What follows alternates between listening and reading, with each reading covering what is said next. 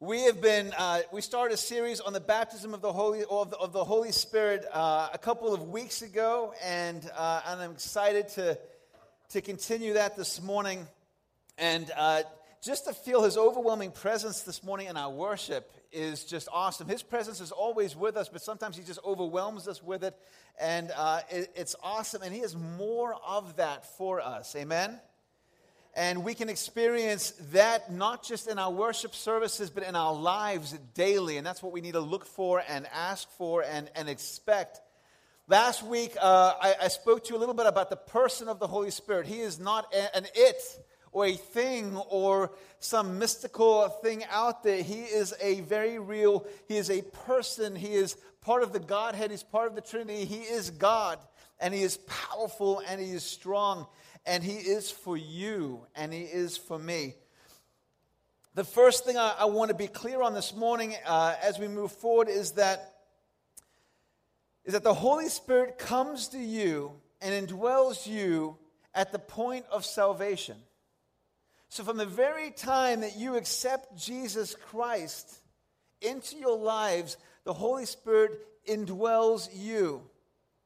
In all the descriptions and the use of different terms to explain the conversion of the believer, it is clearly stated that the Holy Spirit is the agent at conversion. He convicts men of sin.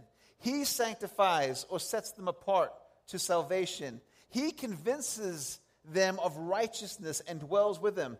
John chapter 6, verse 44, John 14, 17, 1 Corinthians 12, 13, all say this. No one becomes a Christian without this gracious work of the Holy Spirit.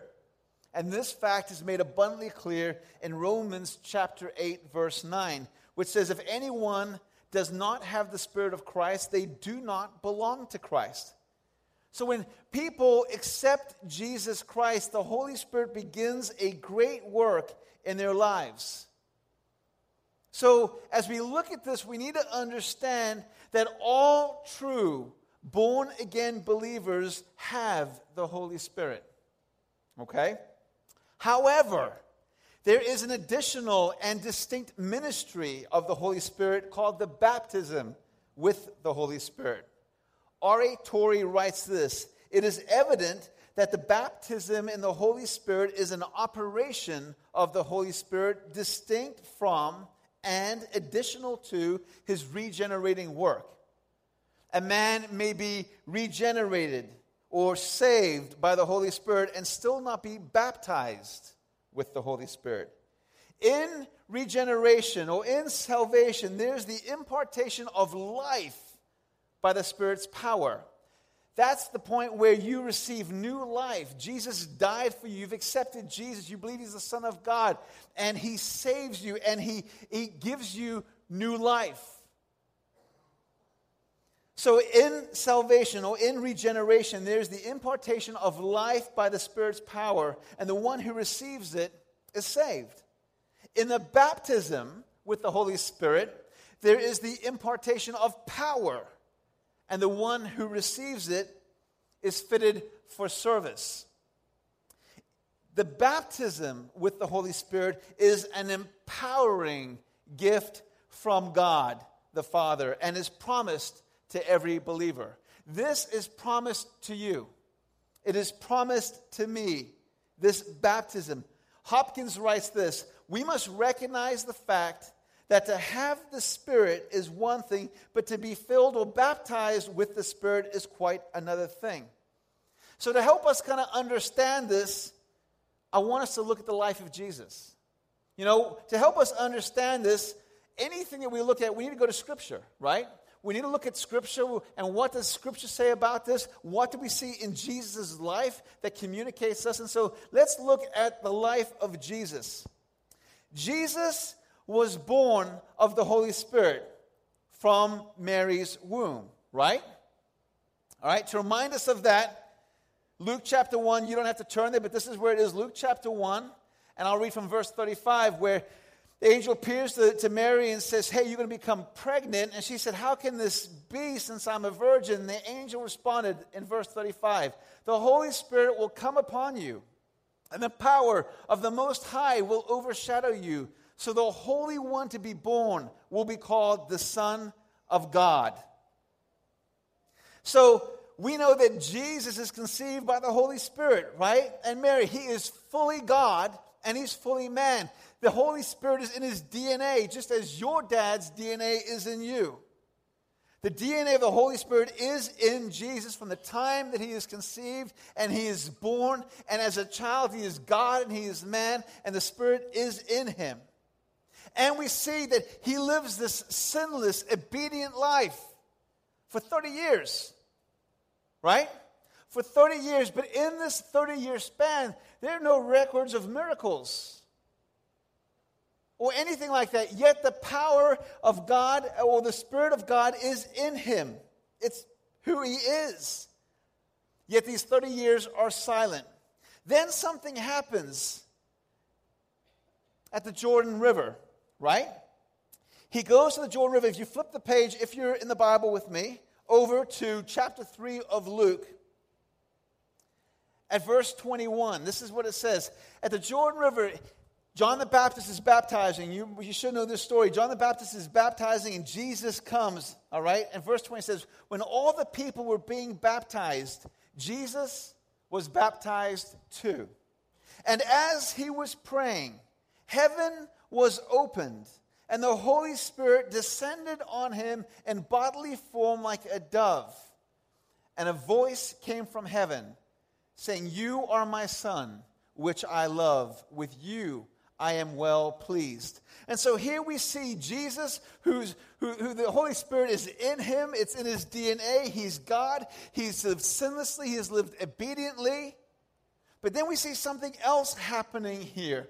At the point of his water baptism, at that point, he's baptized in the Holy Spirit. And once that happens, he receives this anointing from on high, which launches him upon and maintained him in the most dynamic, miraculous ministry.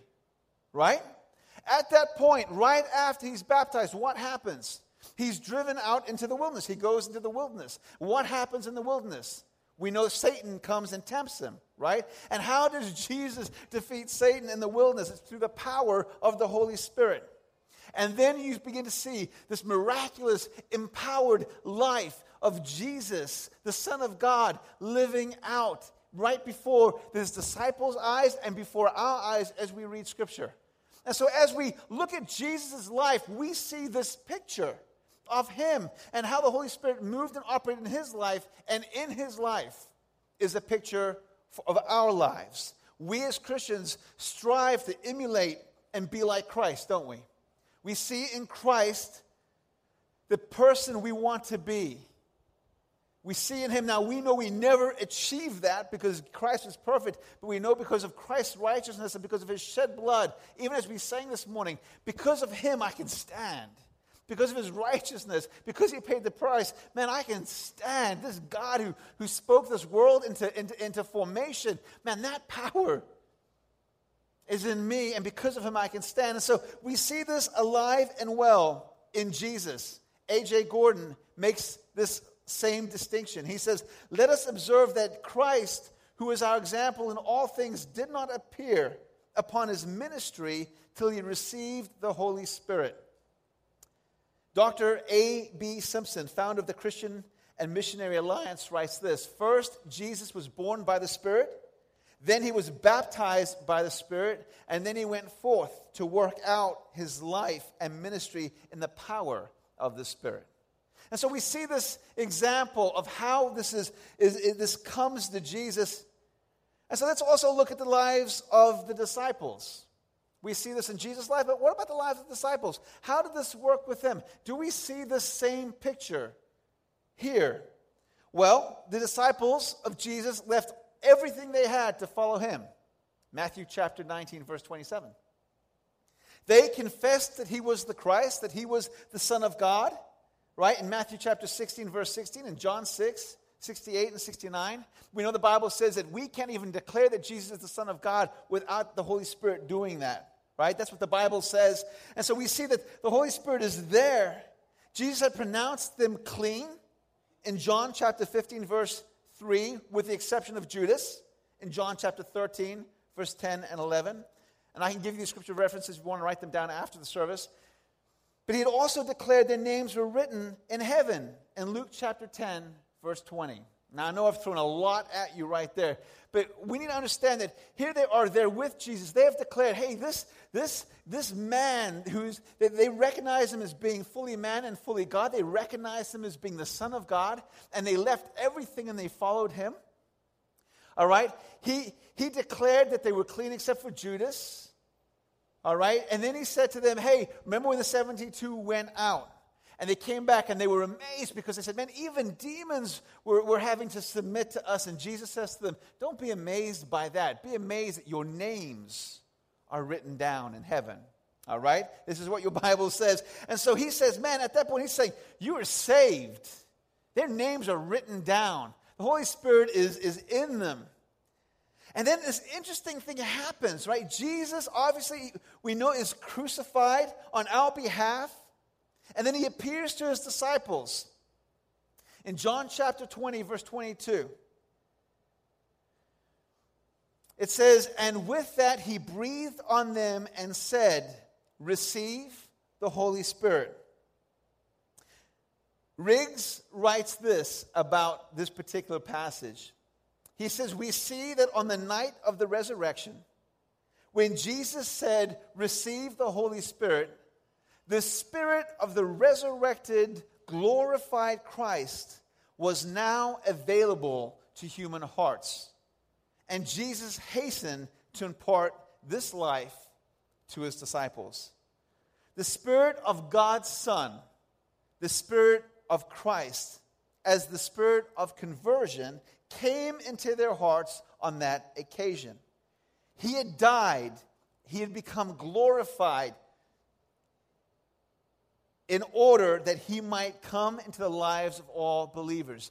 We know what? Jesus was fully God and he was fully man, but he was also very fully physical man. All right? When Jesus was crucified and when he rose again, he was now glorified. He just appeared places. We didn't see that happening before. He was in glorified form. And then when he breathed on them, now he said the Spirit of Christ, which is another name for the Holy Spirit, one of the names for the Holy Spirit, there are many of them, he breathed on them and said, receive. This way, Jesus could now be in the lives of all believers, not just wherever he was physically. So at that point, he says to them, he breathes on them. The first thing he wanted to do is, man, I want to be in you. I want me to go with you wherever you are. I will be with you, not just where I am in physical form. And so he breathes on them and says, receive the Holy Spirit. They received the Holy Spirit. And so interesting enough, as we look at this, then we see Jesus gives them this great commission, doesn't he? Before he ascends to heaven, he says this, all authority in heaven and on earth has been given to me. Therefore, go and make disciples of all nations, baptizing them in the name of the Father and of the Son and of the Holy Spirit. So we see this very real picture of what's happening. They've left everything. They're following Jesus. They've declared that he is the Son of God. Jesus breathes on them and says, receive the Holy Spirit. And then he gives them the Great Commission that stands today, this overwhelming mission that we cannot accomplish in our own strength. And says, go and make disciples of everybody in the world. Not some, not your neighbor, everybody. He says, all authority in heaven and earth is mine, go. And yet, they were commanded by Jesus to wait to receive the baptism with the Holy Spirit before leaving. Luke chapter 24, verse 49 says this, this is what Jesus says, I am going to send you what my Father has promised, but stay in this city until you have been clothed with power from on high. Interesting how we see the same kind of scenario in Jesus' life, right? He has the Spirit in him. But at the baptism of the Holy Spirit in the Jordan, where the Holy Spirit comes down upon him, he is empowered by the power of the Holy Spirit, and that launches him into his ministry. We see in the disciples' lives, the Holy Spirit is in them. The Holy Spirit is with them, right? And so Jesus says, he breathes on them and says, receive the Holy Spirit. They received the Holy Spirit, but there was something else that Jesus wanted them to have. He wanted them to have the baptism with the Holy Spirit, which is an impartation of power, or as scholars say, an operation of the Holy Spirit. And he says to them, don't go. I'm giving you this incredibly tough, overwhelming mission that you can't accomplish in your own strength, but I'm going to do it for you. Do not leave in your own power. It's like he's saying, look, you can't handle this by yourselves. And so, isn't it amazing? We couldn't save ourselves, and so Jesus died for us, and he saved. He did for us what we couldn't do for ourselves. And then he gives us a mission that we can't accomplish by ourselves. But then he says to us, don't worry, I'm going to give you the power to accomplish it, and wait for that power before you go out.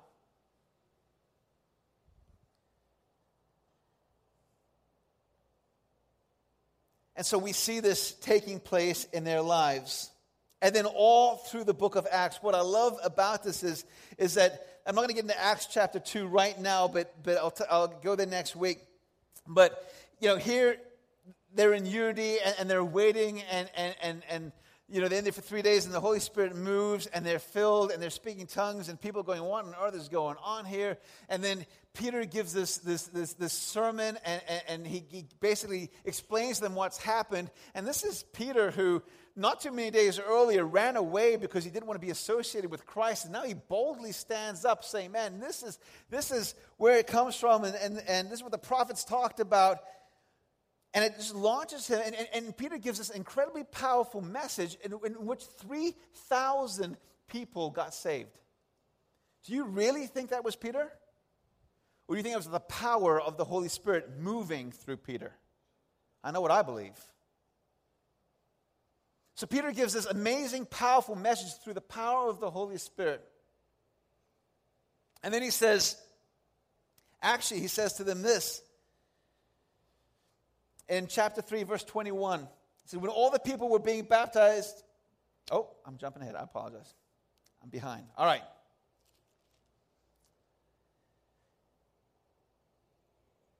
Peter explains to them that this is not just for the people at that time. In Acts chapter 2, verse 38 through 39, Peter says at the explanation this, he says, repent to the onlookers. He says, repent and be baptized, every one of you, in the name of Jesus Christ for the forgiveness of your sins, and you will receive the gift of the Holy Spirit. The promise is for you and your children and for all who are far off, and for all whom the Lord our God will call. As I read that, it just seems pretty clear to me. This promise is for you, and it's for your children, and for all who are even far away, who haven't even come yet, or been here yet, or been born yet, and for all whom the Lord God will call. Makes it abundantly clear. This is for you. This is for me. This is for us. And then we see in chapter 3 of Acts, just one little thing I want to highlight. This is the power and the boldness that moving in the power of the Spirit and being baptized in the power of the Holy Spirit gives us. Chapter 3 of Acts says this: one day Peter and John were going up to the temple at the time of prayer at 3 p.m. Now a man crippled from birth was being carried to the temple gate called Beautiful, where he was put every day to beg for those going into the temple courts. When he saw Peter and John about to enter, he asked them for money. And Peter looked straight at him, as did John. Then Peter said, look at us. That's a bold statement. Look at me. He was full of the power of the Spirit. Look at us. So the man gave them his attention, expecting to get something from them. Then Peter said, silver or gold I do not have, but what I have I give you. In the name of Jesus Christ of Nazareth, walk. Taking him by the right hand, he helped him up, and instantly the man's feet and ankles became strong. He jumped to his feet and began to walk. We can see the power and the transformation and the boldness and the power of the Holy Spirit being lived out in the lives of the believers. And Jesus says, this is for you. He says, this is for me. I'm a guy that learns a lot from pictures and images, so I hope to paint a couple of pictures for you this morning that maybe help us understand this. One I'm going to use is one that somebody wrote. I'm not sure who to give credit for it, but I'm going to use it. This particular person writes this. He says, as a Christian, we may be compared with a reservoir for producing electrical power. So like a dam, a lake and a dam, and it's used for generating power as the water moves forward. And he says this, when we accept Christ, construction of our reservoir is complete. It's been built. It's there. It exists in your life. We now have the potential to be useful and to affect lives. But until the floodgates are opened, and until the cascading river waters pour through, no power is realized. So it is when we are baptized in the Holy Spirit. We open our lives to God, and the Holy Spirit pours into us and through us. It is then that we become most effective in God's service. As with reservoirs, this power-generating experience is not intended to be a one-time thing. It's to be an ongoing process. When our spiritual power runs low, we need to return to the source and let the blessed Holy Spirit pour into us again, bringing fresh power. This happened to the early followers of Jesus. They had already been baptized in the Spirit, but later on, when persecution arose, they needed a new surge of spiritual power. And so they prayed to the Lord once again, and they were all filled with the Holy Spirit. Acts chapter 4, verse 31. We need the power of the Holy Spirit in our lives. I need it in my life. And even as the Holy Spirit spoke to us this morning in a message from Him saying, we're not called to move in this alone in our strength, but only through His, alone in His strength, alone in His power. How many of us are trying to live our lives in the power of our own strength? Do you know that Jesus has told us not to do that? Do you know that we're supposed to move in the Scripture? We don't have the power to save ourselves. Jesus died for us. And then He gives us and says, wait and be filled with the baptism of the Holy Spirit, be empowered by Him, that He strengthens us through this empowering. And it does so many things in our lives. Yes, it empowers us for service. It empowers us in our prayer language. Do you know that when you pray in tongues, it is the Holy Spirit praying through you and for you in words that truly express what you really need? It is such a powerful prayer that you may not understand the words. But one of the benefits of your prayer language is it's the Holy Spirit praying for you. There are times where people come up to me and they want prayer, and their situations are so complicated, I don't even have the words, but I know He does. And if I pray in tongues over them, I know it's the Spirit praying through me for them in ways that they really need. Let me tell you, that's a powerful prayer. And it's not got to do with how well I articulate my words. It's about me recognizing Him. I need the Holy Spirit in my life. I need Him not just in church services, man. I need Him to live. How many problems maybe in your family are you trying to handle in your own strength? How many problems at work are you trying to handle in your own strength? How successful are you being in those? But when you yield to the Holy Spirit and you recognize and say, man, Holy Spirit, I know you are here for me. It is a free gift. I am here and I'm yielding my life. Would you move and would you take control? And I give you authority in my life, not just Sunday morning, not just when I feel like being spiritual, but no, every day of my life. Do you recognize that receiving the baptism of the Holy Spirit is all about surrender? It's about control. It's completely about control. And you know what? Just having a relationship with Jesus Christ is also what? About surrender. It's about dying to self and letting Christ live in us. It's no longer about Selwyn's desire or Selwyn's will. It's about Christ being life and His will and His power being lived out in me. And so to receive the baptism of the Holy Spirit, we have to learn to surrender.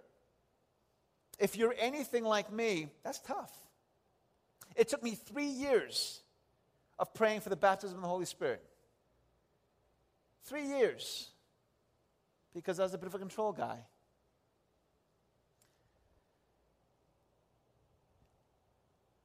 When I prayed for the baptism of the Holy Spirit,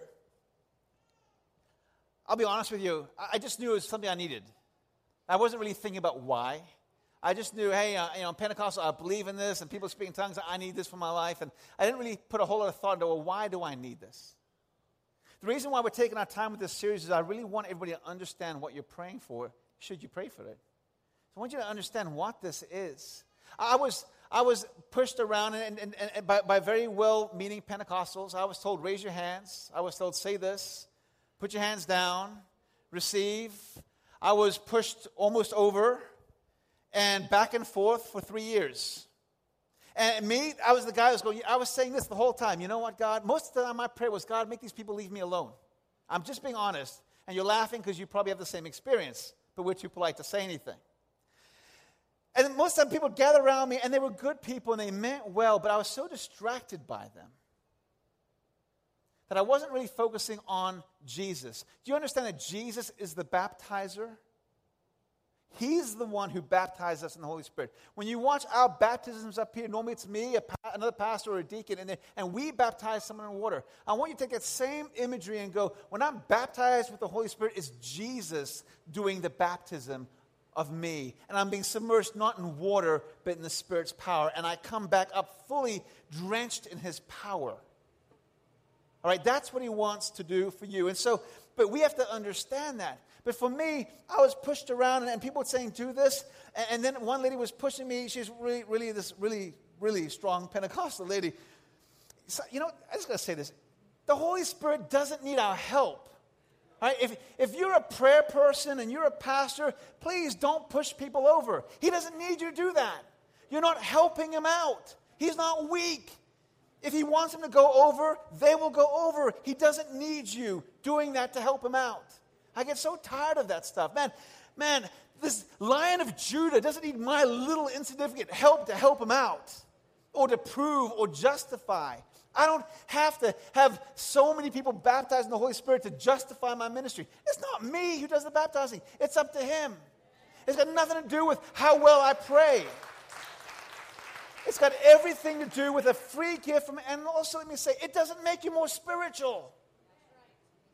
Right? It doesn't make you don't have to be mean. Some mean people have it. They just do, and they're abusive with it. And they'll look at other people who don't have it and go, you don't have the baptism of the Holy Spirit? As if they've got some kind of rank with it. Good grief. This is not what it's supposed to be like. This is a gift from God. Let me tell you how you receive it. You become open to it.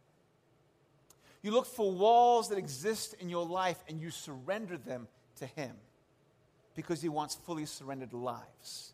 You can prep yourself to receive. You don't earn it. It's not spiritual rank. And if He gives it to you, it's to have purpose and power. If I were to give you a shovel and go, Nick, here's a shovel, and Nick took the shovel and go, man, it's beautiful. Have you seen my shovel? And he hangs it on the wall, and everybody comes in, he shows him the shovel. I'm going to say, Nick, I gave you the shovel because I wanted you to dig a hole. It wasn't meant to be shiny. Go dig something with it. Sometimes we get the baptism of the Holy Spirit and we want to show it off to everybody. He didn't give it to you to show off. Go use it. Go move in power. Go build His kingdom. And you can't do it in your own strength. It's only done in His. And so we got to be careful when we pray for this. It doesn't give you spiritual rank. All right? Because there are some mean people who have it. People that you avoid. And I avoid. And so I was praying, and when I was pushed around by this lady, she's a good lady, it just was not the right way. I spent most of my time going, I'm not going over. Only God can push me over. And let me tell you, when you're trying to receive the baptism of the Holy Spirit with your defenses up, like it's not happening, just forget about it, Let me tell you how it happened for me. For me, it happened when I said, God, I don't mean this horribly. They were good people. I don't want to think about these people. I want to think about You. I want everything that You have for me, Jesus. And I pictured Him on the throne. Is this what you don't have to do. This is what I did. I pictured Him on the throne and I said, Jesus, I want everything that You have for me. Will you give me everything? Guys, I don't care if you're in this place and you're going, I don't believe in this. Look, I don't care. It sounds horrible as a Pentecostal pastor. Guys, listen. As a Christian, do you want everything that Jesus has for you? If you're a Christian, the answer should be yes. I'm going to tell you to do one thing.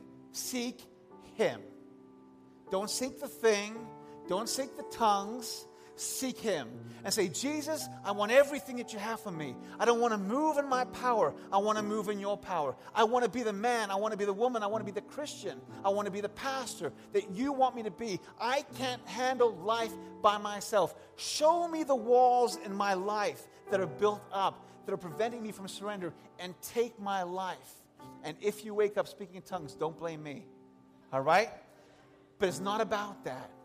But move forward in His power and let Him take you. It doesn't matter if it takes 3 days. You know what? Sometimes it takes us longer because God wants us to wait on Him. He wants us to really press in and push forward with Him. The question is, what will you do with this? Will you move forward? We live in New England, the most unreached, unchurched part of this country, and God has placed you here. Please don't do it in your own power because you can't. There are people who are going to die and go to hell if you try and do it by yourself. And He said not to.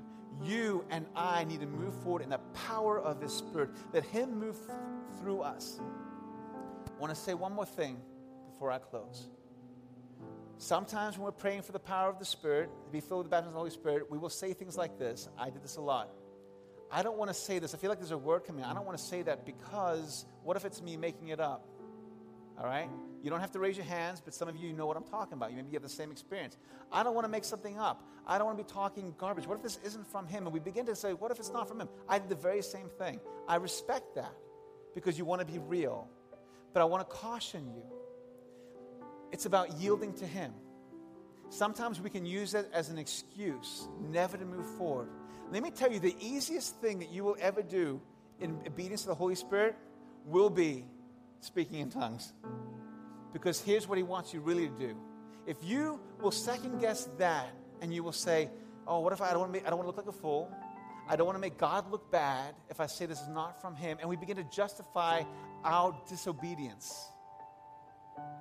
What happens when the Holy Spirit says, Selwyn, I want you to get up and walk over to that person who you do not know, and I want you to tell them that I died for them.